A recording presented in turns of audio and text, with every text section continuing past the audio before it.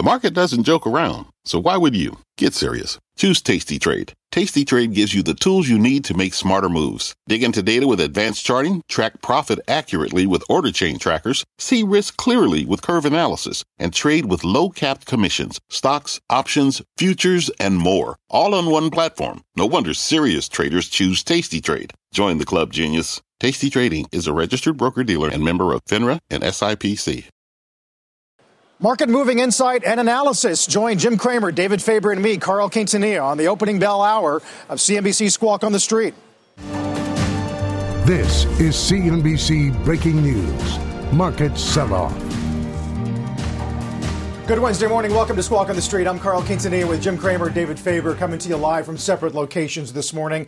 Futures weaker than we've seen in several sessions as the White House warns Americans to brace for a very painful few weeks as it pertains to U.S. caseload and the estimated number of deaths. We will get ISM today. ADP's already out. Several European banks suspending their dividends this morning. But, Jim, how much of this morning's action sort of does reflect the grim picture that the White House set forth yesterday? It's difficult to imagine how, let's say, optimistic people were versus what the president said last night. And yet I think that many people in the stock market understood that the numbers were completely understated. You did leave the office saying, wow, that could be just terrible, because they didn't caveat as much as you would have thought. They didn't say, you know what, but we're doing great in this state, this state, this state. They just said, look, this is the reality. I think the reality rolls back some of the 19.9% gain we had last week in the S&P. Then what's going to roll back the rest is if we have credit problems. And I'm going to defer to David because I know David knows behind the scene what day it is today. Today's the day you're supposed to pay your rent. And David, a lot of people aren't going to make those payments, are they? No, a lot aren't. And it's not just small and medium-sized businesses, Jim. There are plenty of larger companies also that are making decisions, at least again, according to some of the people that I've spoken to who are familiar with those decisions, not to pay or to pay some but not all, in the belief that there should be and will be forbearance, or at the very least it will give them a negotiating position of some kind with whoever it is that they're paying that rent to, Jim. So that becomes an issue. It's one that you've certainly been highlighting for some time. We've seen the weakness, of course, in the market in terms of CMBS, talking about credit there, and the REITs and those that own so many of the office buildings or shopping malls or other things that require a rent payment so that they can then pay their shareholders or pay the dividends typically that they do as REITs. Yeah, and Carl, I think that the other thing we have to watch is the oil patch just falling apart. I know you know Whiting. Whiting filed for bankruptcy today. I think that they're first of many. And what happens is a lot of people are saying, wait a second, this is the other bomb that's dropping. And these are companies that have been the greatest employer. I mean, Whiting had fabulous Midwest had Bakken assets at one time. Now, the Bakken, you can't make any money in the Bakken. You can't make any money in the Eagle Ford. You can't make any money pretty much anywhere, certainly in Colorado. And I think that this is something we have to keep an eye on because when we start seeing the layoffs, some of the layoffs are going to bounce back. And some of them are not coming back at all. Yep. A lot of headlines around oil today, Jim. I'm sure you've seen sources on Bloomberg, supply of the Saudis at capacity now, tankers with no destination. The president called it a tax cut last night, but as B of A pointed out, gasoline consumption's down 37 year on year. So we're not getting that consumer pop, as we've talked about repeatedly this week. Right. I mean, it's ethereal. It would be terrific if people were driving. No one's going anywhere. I think that the flip side's better. The fact that no one's going anywhere is actually means maybe we can get out of this faster. But it is true that what matters in terms of what was the best employment area, it was the Permian. And more importantly, you want energy self-sufficiency. You do not want to get us back into where the Russians and the Saudis want us, which is to be enslaved to them in terms of national security. So I hope that the president and the Treasury Secretary worry about this issue because I know we had a senator on earlier on Squawk talking about why are we supporting the Saudis who are really trying to take away our energy self-sufficiency, something really worth watching because that could be a real casualty of this period that won't come back. And I think something that was really great about America that's happened in the last 3 years. Yeah, I mean, I remember when we were talking about 10 million barrels a day, Jim. It feels like not that long ago, and now we're at 13. The numbers are stunning in terms of what this industry has been able to do. Let's call it now over the last 10 to 15 years, really, and just a continual upward move. I wonder if you think and where we're going to bottom here. I know it's an impossible question to answer on WTI, but you were talking yesterday about the fact that when you get to the Permian, and you're in the current month, it's like $10 or something like that. I mean, is it possible we could see the futures actually hit those levels as well? I think so. I think the fact that the Permian being the largest area, they're only getting $10. Why doesn't that reverberate throughout?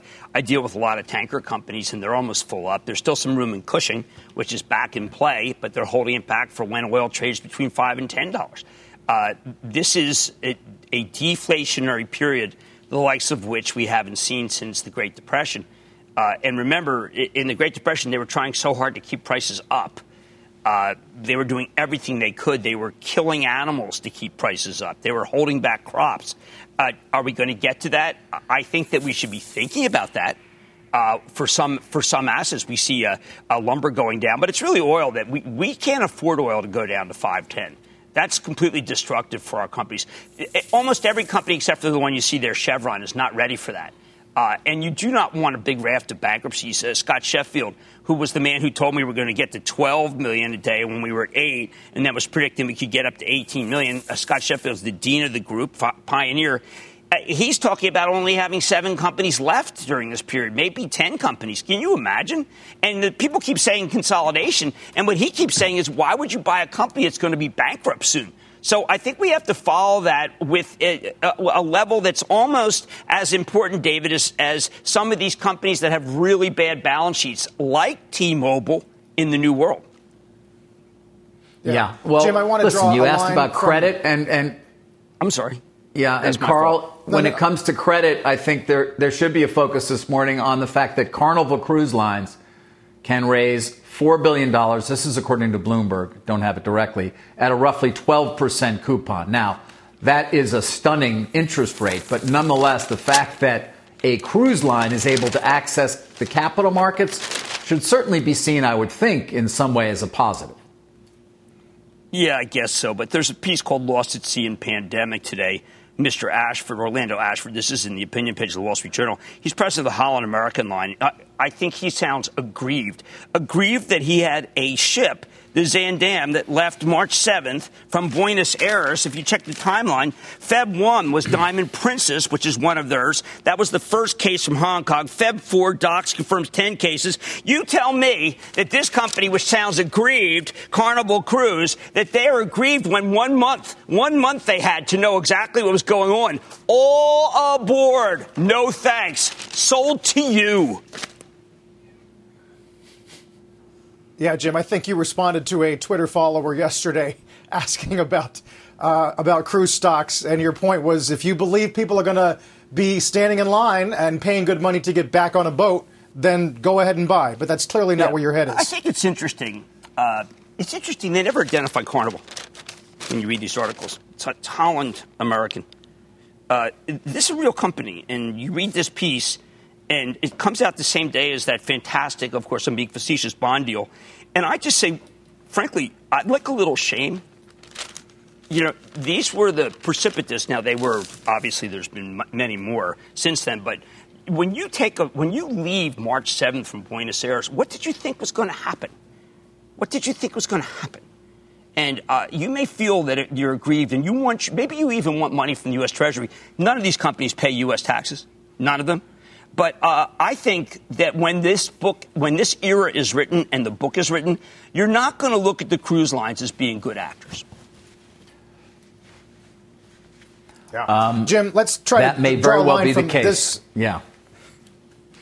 Draw a line from this grim aspect of what's happening to sort of the positive things, which we talked about for much of the week. That is the Abbott test.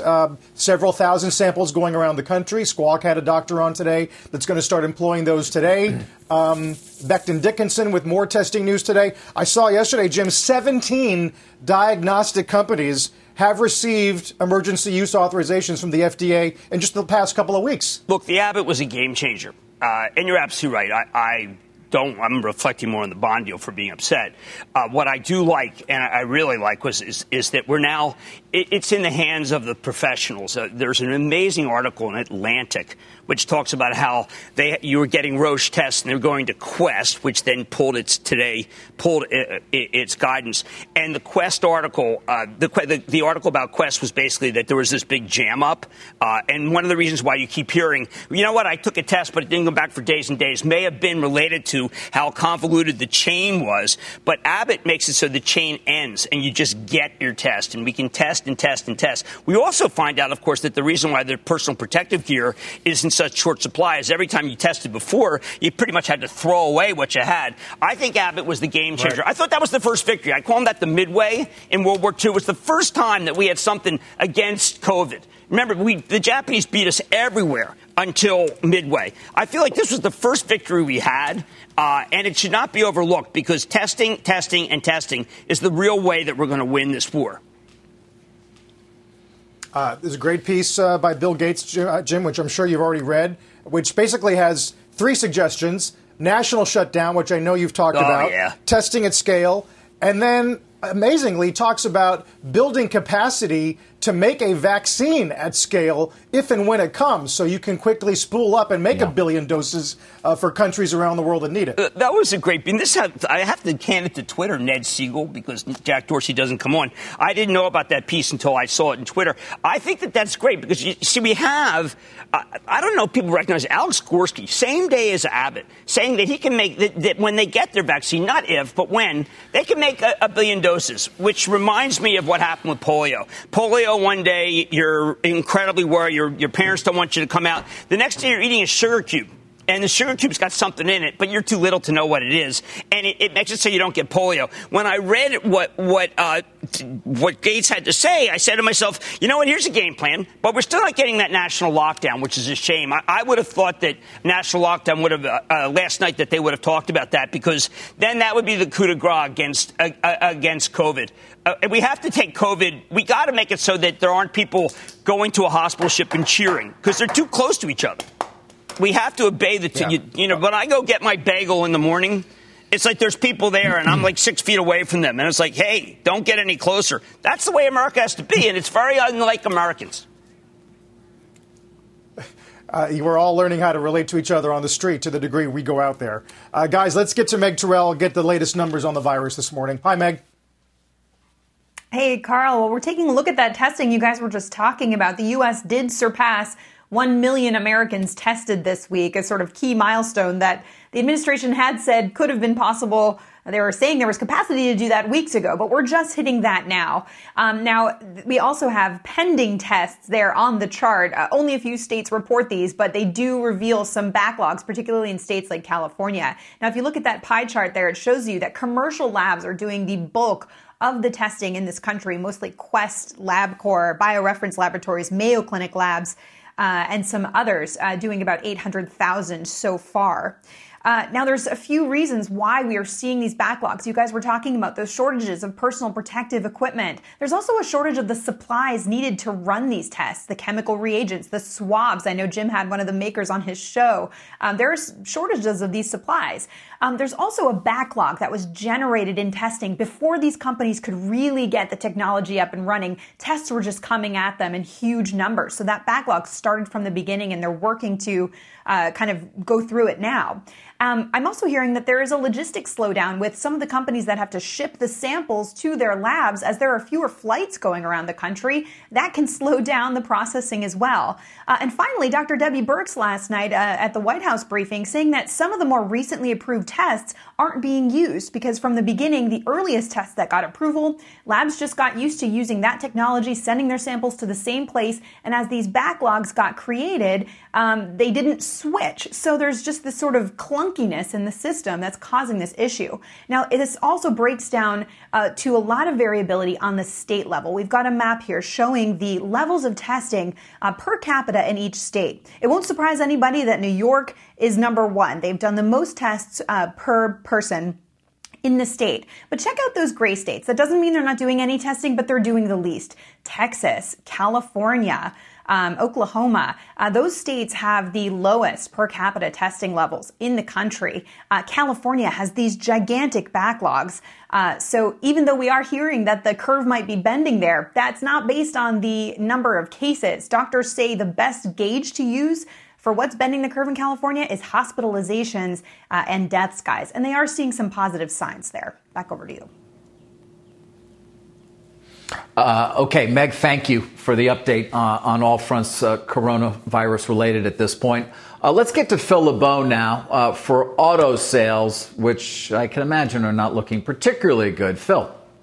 David, these will be some ugly numbers today. Let's start first off with Fiat Chrysler reporting first quarter sales, a decline of 10.4%. That is weaker than the Edmunds estimate of a decline of 7.1%. For some perspective, comparing that with the fourth quarter of last year, it was down 18%. So we're clearly seeing the impact of March sales. And basically the last 3 weeks of March is where we saw very weak sales. Fiat Chrysler out, and you'll see this from a number of automakers if they haven't already done it. It's going to be offering 0% financing over 7 years. That's a new promotion. They'll begin now. No payments for 90 days. But let's be honest here. What really matters, April, May, and June. April numbers are going to be worse than anybody predicted. May's not going to be much better. We'll also be getting GM numbers a little bit later on today. And one other note, Porsche out with its Q1 sales, down 20.2%. Bottom line is this, guys, weakest numbers likely since around 2013, 2012 in terms of first quarter sales, and that's how weak they're going to be. Guys, back to you. Yeah. Phil, I mean, quickly, where do we stand in terms of manufacturing plans? Obviously, many dealerships across the country are closed as well at this point, correct? All the manufacturing plants, there is not a single major manufacturing plant, final assembly plant that is working right now in the U.S. They're all completely shut down. So you've got no manufacturing going on. In terms of dealerships, you'll hear this story out there, David. You'll hear dealers saying, well, you can still order online. You can still buy and we'll deliver to you. That's a drop in the bucket compared to what they usually do. They're essentially shut down for most of the country. There are some parts of the country where they're still open, where there are not shelter-in-place orders. But generally speaking, the Northeast, Upper Midwest, West Coast, they're not operating right now. Their service bays are operating, but not in terms of sales. All right, Phil, thank you. Phil LeBeau reporting, of course, on those latest auto sales and the landscape right now as well. We're going to take a quick break on Squawk on the Street. When we come back, we will be hearing from the Treasury Secretary of the United States, Steven Mnuchin. Let's get straight to the point. You want to grow your portfolio to fight rising costs of inflation or pay off your debt or anything standing in the way of you and financial freedom, right? Yahoo Finance, our sponsor today, can help. For more than 25 years, Yahoo Finance has been helping great investors like you. Whether you're a seasoned investor or just looking for tips, Yahoo Finance makes it super easy by putting all the tools and data you need in one spot. Yahoo Finance takes a holistic look at the financial news cycle, including breaking news, original editorial perspectives, analyst ratings, independent research, customizable charts, and more. You can securely link your brokerage accounts for a unified view of your wealth, including 401k and other investments. That's how Yahoo Finance gives you insights and helps you take a look at your wealth in its entirety. That big picture perspective is what great investors need. For comprehensive financial news and analysis, visit the brand behind every great investor, yahoofinance.com, the #1 financial destination, yahoofinance.com. That's yahoofinance.com. Our pleasure to bring in the Secretary of Treasury, Steven Mnuchin. Mr. Secretary, thank you so much for coming back to CNBC. Jim, it's great to be with you as usual. All right. So I was thrilled last night. I got my U.S. Department of Treasury Assistance for Small Business. The Paycheck Protection Program, $349 billion. We got to get everybody who has small businesses to look at that immediately. How do we do that? Jim, as I said, this program is going to be up and running tomorrow. I'm pleased that working with the SBA, we're going to be able to deliver it. As you said, the Paycheck Protection Program, you can take out a loan for up to 8 weeks of payroll as well as overhead. you hire the people back. As long as you hire the people back, the loan is forgiven. I'd encourage every small business, go to treasury.gov. There's a red banner on the top. Click on it, and you will get the information. And you can go to any SBA lender. You can go to any FDIC-insured bank and any credit union. Call your lender, see if they participate. I very much want people to sign up for this. It's a great way to hire people back or make sure you're getting paid if you have people at work. And this will cover about 50% of the payroll of the private enterprises. Yep. I thought that this was the single most important thing that's happened so far, including the overhead, which I thought was fantastic. Let's talk about the next program. We started hearing, bubbling up, the notion that both parties would like to see a bond, perhaps some sort of infrastructure or anti-COVID bond. Now, Mr. Secretary, you know the credit markets better than any Treasury Secretary that we've ever had, maybe Secretary Rubin. But you know that 30-year is basically a giveaway, 1.2%. Can we buy that? We want to buy COVID war bonds. Will you give us that opportunity? Jim, you can buy as many 30 years as you want. That's no problem. We'll also be selling 20 years as well. And let me just say the borrowing on the short end of the curve is extremely attractive for us as well. So we're very focused on executing the existing plans and doing the government financing, which is being very well received. Can you give us a sense of the country is about to pay rent? We have the CEO of Citi later on, Michael Corbat. I'm concerned that people will say, you know what, I don't have to pay my mortgage. And the ripple effect here, particularly at the corporate level, could be as bad, some people think, as what happened during the Great Recession. Can you give us your sense of how tough it could be for in the mortgage market? Well, Jim, let me just say before I get to the mortgage market, and let me just say, we are executing on these plans. We have the SBA plan. As I've said, we have the plan of direct deposit, which is going to be up and running in another few weeks. That's going to get money into people's accounts. And we also have the enhanced unemployment insurance. So hopefully workers, no fault of their own, who aren't working because of this, they're going to get money in their pockets. And to the extent that they have problems with mortgages, the FHFA has already come out and said that they will forbear. So what that means is if people don't have jobs and people have hardship, they can forbear. If people do have jobs, we expect those people to continue to pay their mortgages. But that will be dealt with on a bank-by-bank basis. And the most important thing is that FHA loans, GSE loans, Fannie and Freddie, which is the majority of the market, the government will be giving people time to pay those loans. Mr. Secretary, it's David Faber. Jim referenced this, I think, in part in his question, but I'd love to follow up. The president recently tweeting about a big infrastructure effort, perhaps as much as another $2 trillion. Is that a real effort? Are you in negotiations at all with within the House and the Senate in terms of trying to get something, as this is called, a phase 4 sort of plan? Well, as you know, the president's been very interested in infrastructure. This goes back to the campaign. The president very much wants to rebuild the country, and with interest rates low, that's something that's very important to him. We've been discussing this for the last year with the Democrats and the Republicans. I've had ongoing conversations with Richie Neal on this, and we'll continue to have those conversations. So we expect there will be more bills, and we think it is a great time now to invest in infrastructure. Mr. Secretary, it's Carl Quintanilla. Our Ayman Jaffer is reporting on how quickly plans are being made for a phase 4 stimulus package. His reporting suggests that right now the emphasis of the White House is on executing phase 3. Can you talk about that?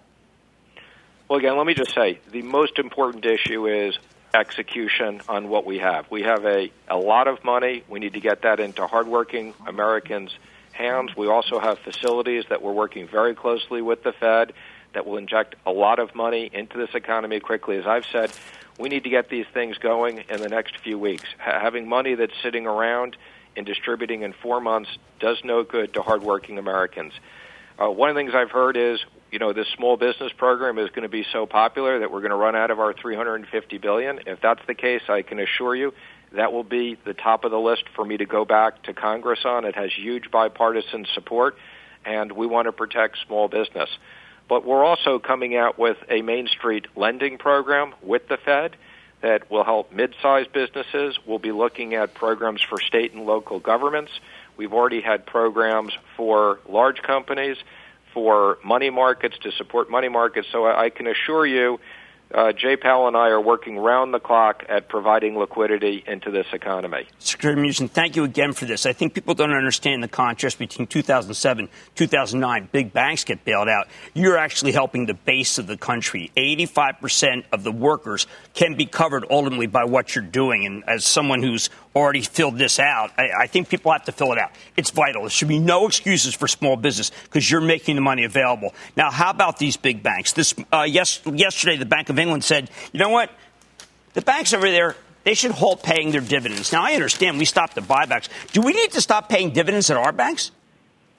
Jim, I'm going to leave that to the banks. We want to make sure that they have plenty of capital to grow their business. I assume that's their number one issue. They want to make loans to help American business. That's their priority, and I'm sure that's where they're going to be focused on putting their capital. As I've spoken to every single one of these bankers, good news is our banks are in good shape. They're out there lending. They want to support the markets. They want to support small business, and that's their focus. Now, I know you can't reveal who is a necessary entity versus who isn't, but we do have two different travel entities that are out there.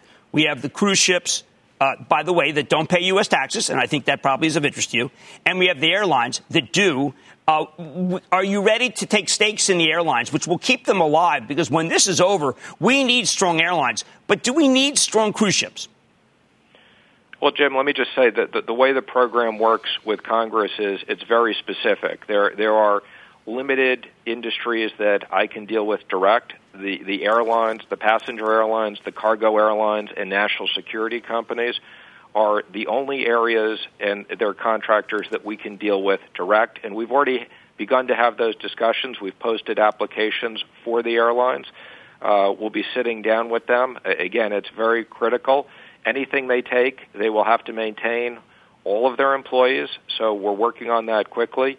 We do not have the ability under the congressional programs to do anything with cruise ships direct. We do have the ability to do broad-based programs with the Fed where everybody is treated equally.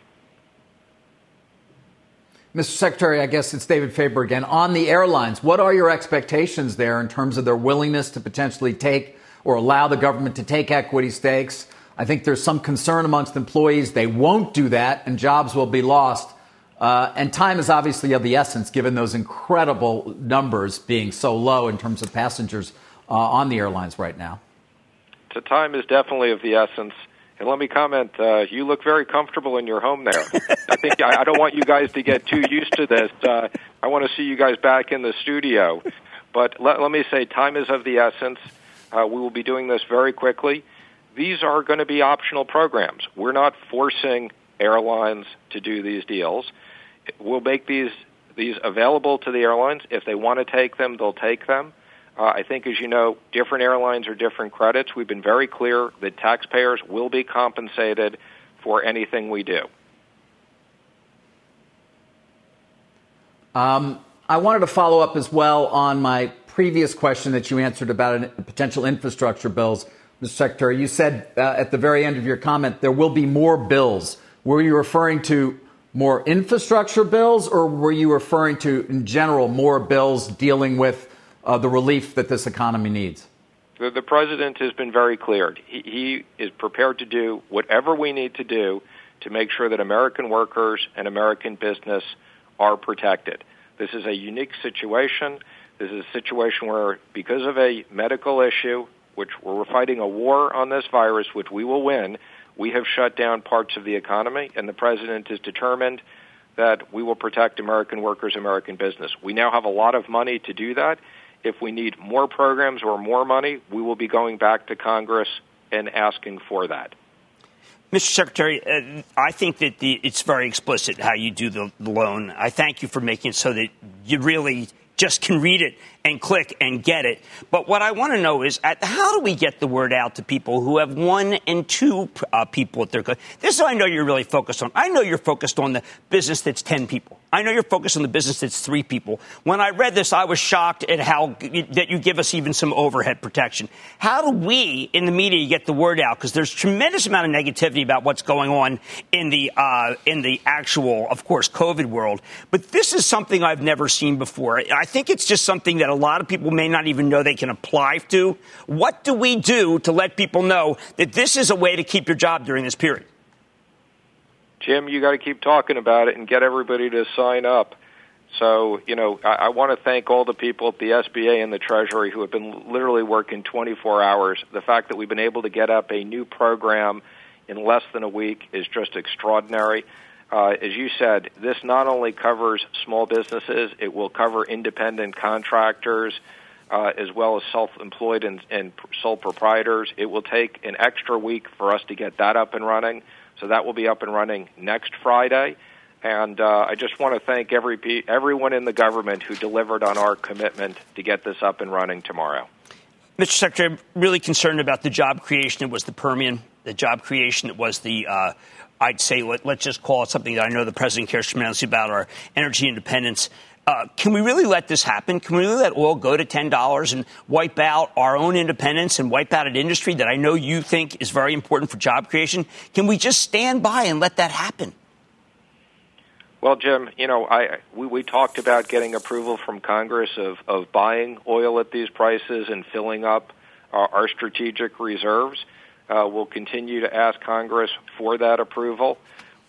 And I know the president has had calls with both Saudi Arabia and Russia to talk about this. The president is absolutely determined to protect our energy independence and our ability to continue in this industry, which is a very important industry for our workers. Mr. Secretary, you mentioned to Jim the Fed's Main Street lending program. Can you give us a little more sense as to when it's going to be fully implemented, what your conversations with Chairman Powell focus on, just a bit more there in terms of allowing us to understand what could be an enormous impact, obviously, from that program? Well, both the Fed and Treasury has a team of people. We're meeting on this every day. It's a very big priority. It's something we're focused on the design, but we want to make sure that mid-market companies have access to liquidity. And again, I can't comment on the exact timing, but let me just say it will hopefully be soon because, again, all these programs we want to get up and running so that they're available to American business and American workers quickly. That's our objective, and we'll be delivering on that shortly. Secretary, just one last one. I know that the Treasury seems to be a little bit averse, as was when I used to ask Secretary Geithner about it, to giving us a chance, Americans, to be able to buy a specifically labeled bond that would help small business. Why not have a Mnuchin bond, a President Trump, I don't really care, a crushed COVID bond, but why not give us something that is like the war? Because Americans want to contribute. And if you had a small business bond that would allow it so even businesses could begin when this is over, make new businesses, give them loans, I think it would be embraced by both Democrats and Republicans, provided it has infrastructure in it. And I know that if you got behind it, sir, it would happen. Well, Jim, we'll continue to work with you on that. As I said, our focus is making sure these programs get up and running. We got $6 trillion to put into the economy. That should create a lot of liquidity and a lot of help for small businesses and American workers. And as we deliver on that liquidity, it's going to create a lot of help. So that's really our focus. And as I said, we'll be working with the president on infrastructure and other areas to continue to work with Congress on. Mr. Secretary, thank you so much for calling, and thank you so much for doing exactly what you said you'd do and more for small business, because that's 85% of our country. Always great to talk to you. Good. And, Jim, I'd only hope that you guys keep on talking about these small business loans all day. Go to Treasury.gov, get the information, call your lenders, sign up. You sure will, because that is the backbone of our country. Carl and David? Yeah, Jim, very interesting, of course. That is such an important program. You've brought it up many times. The secretary obviously bringing it up constantly so that people know how to connect. So if they're not being contacted by their bank, they reach out, and clearly indicating that there's more money behind the $350 if, in fact, the program gets fully subscribed to. You've pointed this out many times. It is a key to keeping employment levels in small businesses, isn't it, Jim? Because the loans are forgiven if you keep the employees. Yeah, I think that, first of all, we didn't know about the overhead. One of the big worries that I had is, well, wait a second, how about the lighting bill? How about the insurance bill? Taken care of. Then I also thought it would be too abstruse and obtuse. If you go in and click on it, it's a couple clicks. Then some people were criticizing me on Twitter, which is kind of the main, that's why I became that sobriquet Jimmy Chill, that it's only because I have a banker that I don't have no banker. I couldn't even get a loan from J.P. Morgan. Give me a break. But you can fill this out and get a loan. Now, you do have to call the bank, but it's not just, certain people get it. This thing is for everybody, and it is so the opposite. When we think about 2007, 2009, did we think about who got the bailout and who didn't get prosecuted? This is a license to be able to keep people. And I know a lot of small business people are saying, you know what? I guess I got to go. Don't go. Just go to this site. Get the money. They're giving it to you. And keep hiring and start new businesses, because that's what's going to happen when we get out to the other side. It can't just be Costco, Walmart, and Amazon. It can't be. We have to do better than that. And that's what I'm hoping the program does. I love this program. Yeah, Jim, you've been pretty consistent on that. I noticed today Palo Alto Networks joins the club, the Benioff Club, vowing not to lay off employees during the pandemic.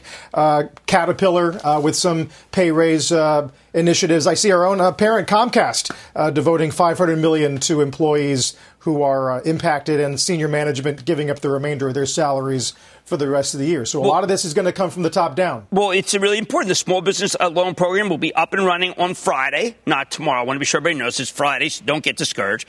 But this is a different world. We have people like, I had Nikesh Arora on Palo Alto last night. And I asked him, I said, look, this doesn't help earnings per share if you're going to lay off anybody, because I know the orders can't be as good. And I asked it was somewhat facetious, because obviously in the old world, all we cared about was earnings per share. In the new world, you can call it the Benioff world, since he's out there trying to get everybody to take this pledge, as am I.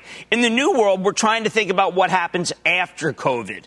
And after COVID, we've got a world where people are going to still have a job. I know it's so terrible to look at these employment numbers and see how bad they're going to be.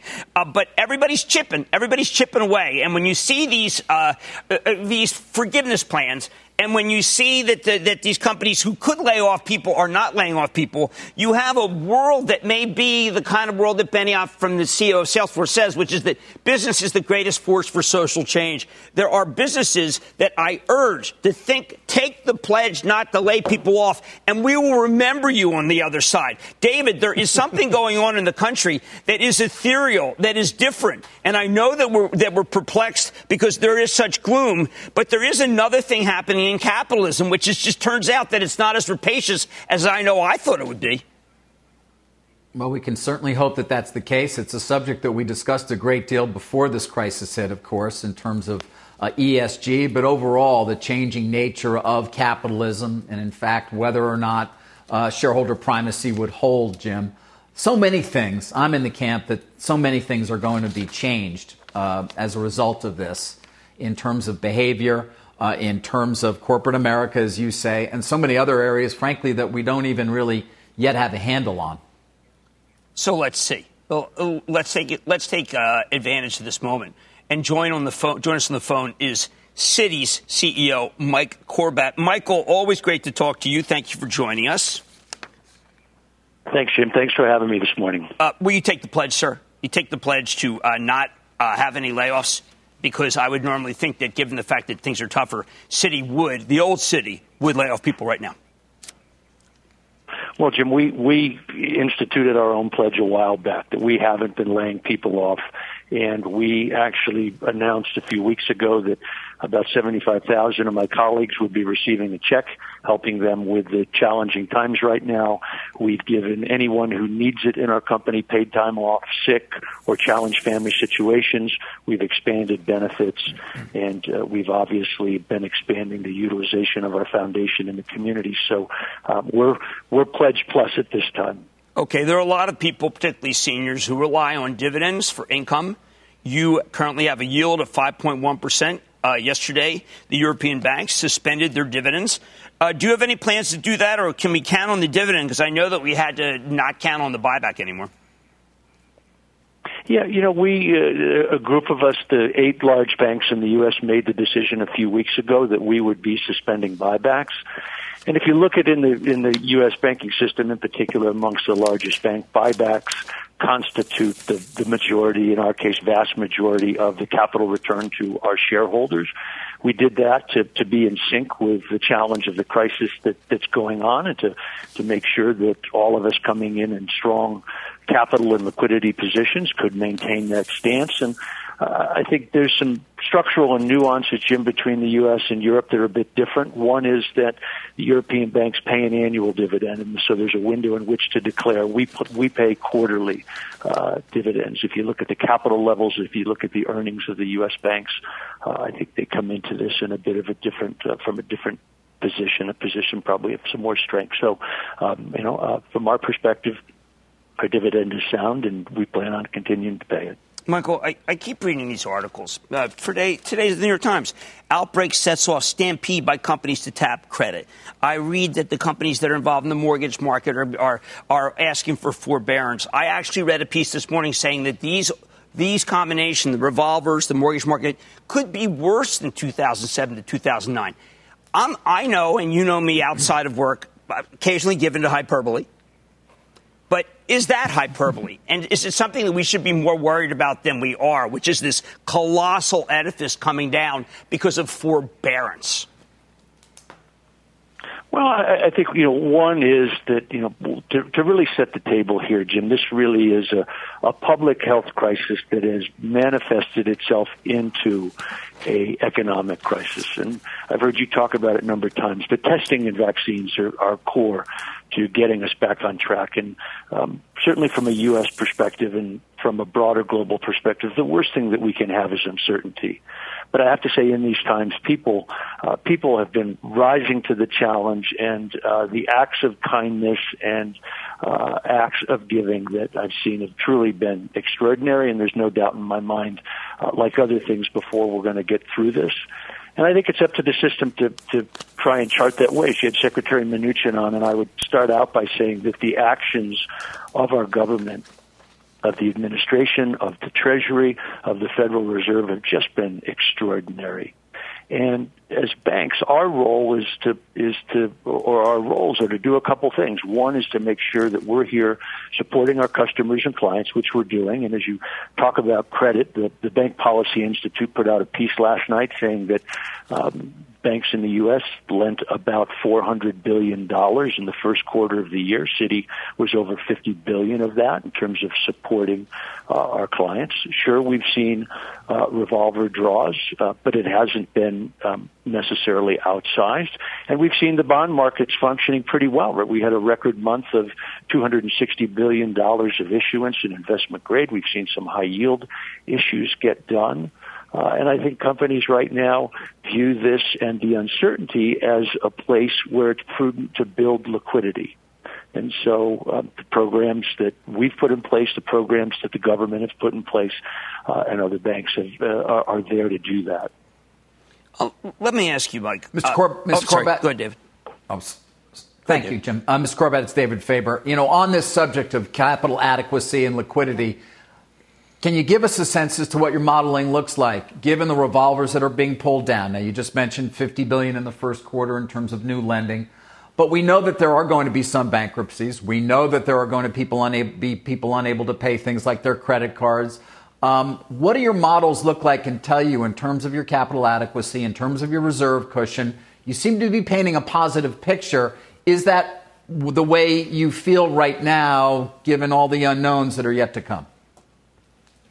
Well, as you say, David, there are a lot of unknowns, but you've seen over the last several years the stress testing that's gone on in the system and the severity of the scenarios that the banks are run and held to in terms of capital and liquidity adequacy. And I think we feel like we're coming into this from a position of strength. Clearly, the system's going to be challenged. That, as your own people say, as our people say, we're going to see spikes in unemployment. And I think the responsibility of the system is to try and turn those spikes as quickly as possible. And going back to Secretary Mnuchin's comments, I think the CARES Act, this $350 billion that we need to get ASAP into small business hands is critical as part of that. And I think from our perspective, we're here, we're open, we're lending, and we're also making sure that our customers and clients have the ability to take advantage of these government programs.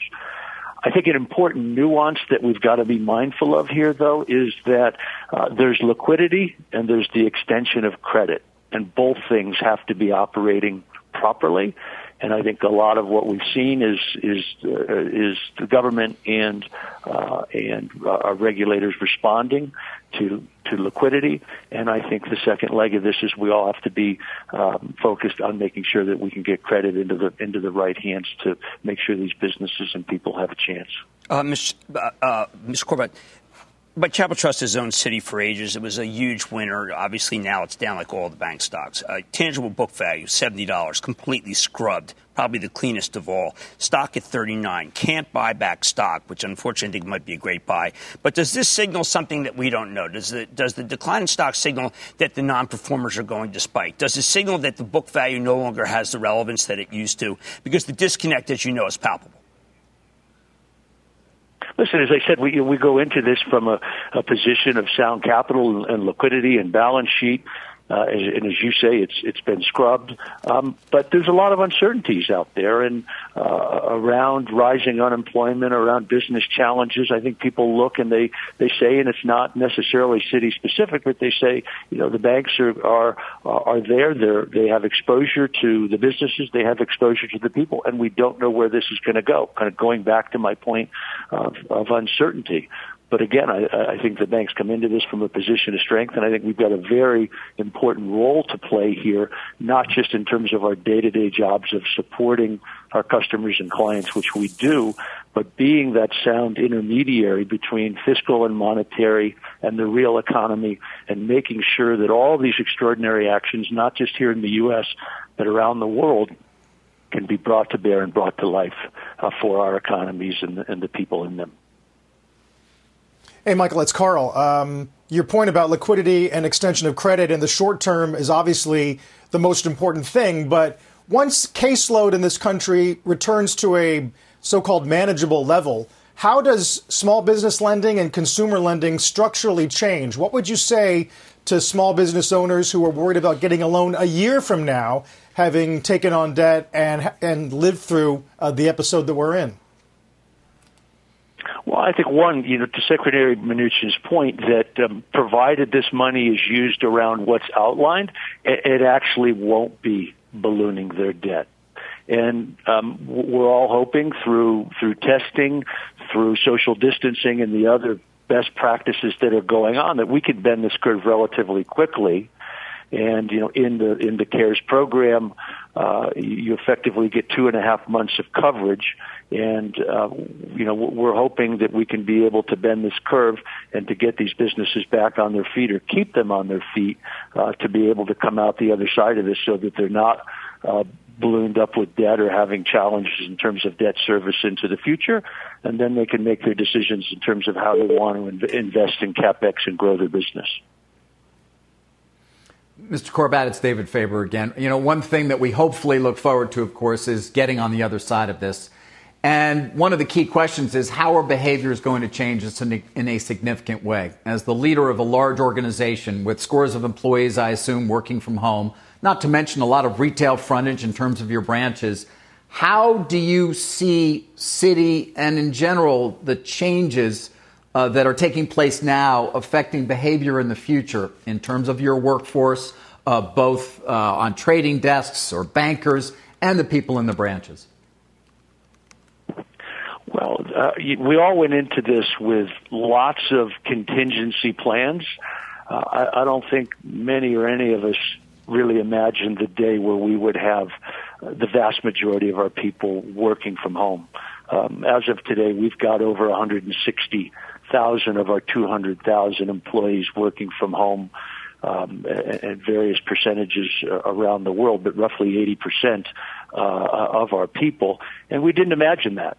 And I think a couple things really come out of this. One is we can do it, that we stood this up very quickly, and I think we were fortunate, if you would call it that, in terms of having been in this public health crisis in Asia early on and see it coming west and had the ability to experiment and try different things so that as it came here, we were as prepared as we could be. I think it changes things from a social aspect in terms of potentially how people interact and what meetings or other things are like, maybe in particular at certain times of the year, maybe some of your more contagious seasons. I think it changes the way that businesses and people contingency plan. You know, as an example, just from a human aspect, as I grew up in a family with two Depression-era World War II parents, and our pantry was always stocked.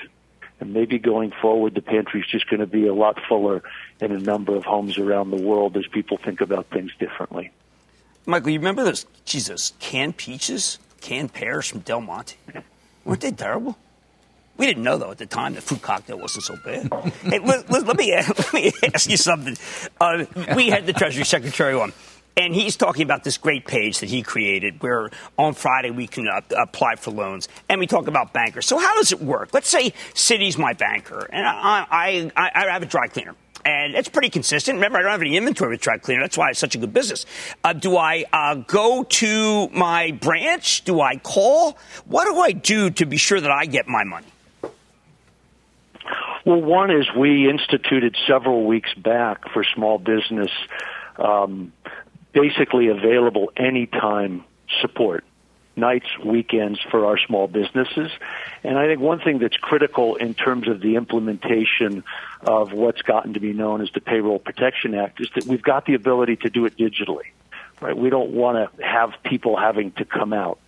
So making sure that we've got the digital interface set up so that people can apply online, we can get the documentation that we need online for the vast majority of these loans, and that we can turn this money and get it into small business hands as quickly as we can. And so from our perspective, we are working around the clock to make sure that our portal's set up, and that not just our business, but any business that wants to come to us for help and for access to the program, that we're up and running to be able to do that.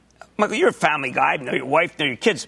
What's it like when you get up in the morning? Do you think about like the mall that might close? Do you think about the loans that are in trouble? Do you think about COVID and your family and what do you do about the way? Are you separated from your family? What's life like for a big banker right now in an era that we've never seen before?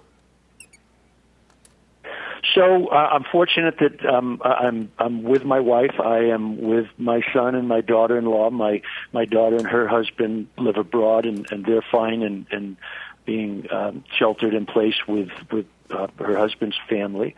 World headquarters is set up in something that's a little bit bigger than a closet.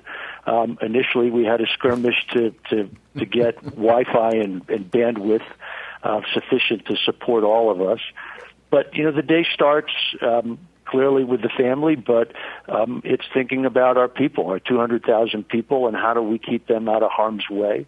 How do we do everything we can to support our customers and clients, and what are the things that we can be doing to be able to do that?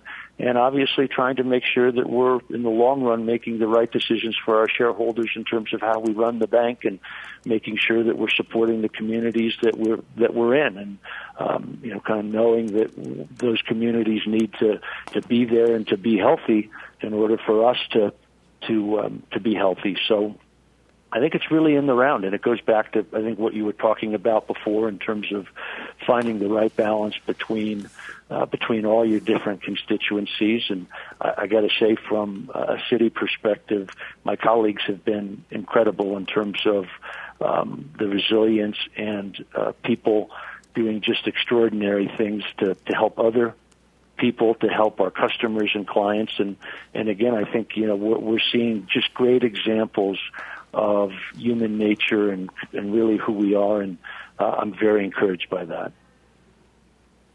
Michael, your point about your family members and depression-era family members is so vivid. I wonder, in the early days when we really got a sense of how serious this was going to be, just a month or two ago, there were anecdotal stories about bank branches running out of $100 bills, demand for cash. You got any color around that? And what's happened with deposits lately? Well, Carl, I would say, we've tried to strike the right balance. We've tried to make sure that there's money in our ATMs constantly. We want to make sure that our ATM screens are getting cleaned and disinfected constantly. We want to make sure that our branches are open. We may not have every branch open, but we've got our branch employees at work. And at the same time, we want to make sure that they're safe, that there's enough distance between them and the people that they're serving such that we don't put them in harm's way. And so we have operated really uninterrupted through this. And again, we've really been trying to also drive people remotely and to make sure they take advantage of all the digital things that are out there. So remote check deposit, their ability, we've upped limits in terms of the usage of Zelle and the way people can transfer money. And of course, we're always open to make sure that people have access to their cash when they want it. Mr. Corbat, David Faber again. Earlier you had said, I think in answer to one of my questions, that the system, meaning the financial system, is going to be challenged. I wonder, what are you watching closely, whether it's an increase in infections or something in the financial markets, to try to determine when that challenge is going to peak and when we're going to sort of be on the other side of it? I think one of the lessons here, David, is that, in this, and I think it's an important lesson for life, that you can't go to where this is. When we look at the virus, if we simply judged where we are today, by nature we're behind it. And I think what we've tried to do is really look and try and get to this or get ahead of it. And I think the expectations being put out there around that it's likely in the U.S. to get worse before it gets better. I would say another important thing is that, not everything is equal in this, meaning that from a geography perspective around the world, the cure rate or the recidivism of this will be at different pace, based on social practices, on many testing or other things. And we've got to understand that's going to be the case in the United States, that maybe New York is going to be at the front end of this in terms of peaking and hopefully rolling over. But we're going to have to take a more nationalist approach. And so clearly we're watching the virus, we're watching the pace of acceleration, deceleration, and the good news is we're seeing some early signs of some deceleration, and hopefully as this rolls over, it rolls over quickly. But I think we've got to be mindful, and again, we've seen it in places like Asia, and had calls with my colleagues this morning that we're seeing some importing where cases are starting to go back up as people are starting to come back home or to move again. And I think we've got to be mindful of that. I think from an economic perspective, employment's clearly going to be a big thing that we're going to watch. And again, I just think some of the vulnerabilities of the U.S. economy around some of the challenge sectors. And I saw a statistic in one of our reports right now that said 75% of the people and 90% of the GDP in the United States right now is either at stay-at-home or social distancing. And so to me it comes down to how quickly can we turn this, how quickly can we get testing and get uncertainty out, and how quickly can we get people back to work and back to living normal lives as part of this. And those are the things that we're obviously watching very closely. All right, Michael, very important to point out the Citi Foundation committed to provide $15 million to support COVID-19 related relief activities globally. People can find out from your website, I'm sure, how it's being allocated. I want to thank you so much for coming on the show, Michael, and for giving us the much-needed perspective and optimistic perspective that you always share. Great to talk to you, sir. Thanks for having me. Absolutely. Stay healthy, guys. That's Michael Corbett, runs Citi. You've been listening to The Opening Bell on CNBC's Squawk on the Street. The spirit of performance defines Acura, and now it's electric. Introducing the all-electric ZDX, Acura's most powerful SUV yet. While what powers their cars may change, the energy that makes Acura never will. Crafted using the same formula that brought them electrified supercars and multiple IMSA championships, the ZDX has track-tested performance that packs an energy all its own. With a premium Bang & Olufsen sound system and up to 313-mile range on a single charge, and a Type S variant with an estimated 500 horsepower, the ZDX is everything they said electric could never be. It was built with the driver in mind, just like Acura's been doing since the beginning. We could talk all day, but the only way to experience this electric performance is to drive it yourself. Unlock the energy and order yours at Acura.com.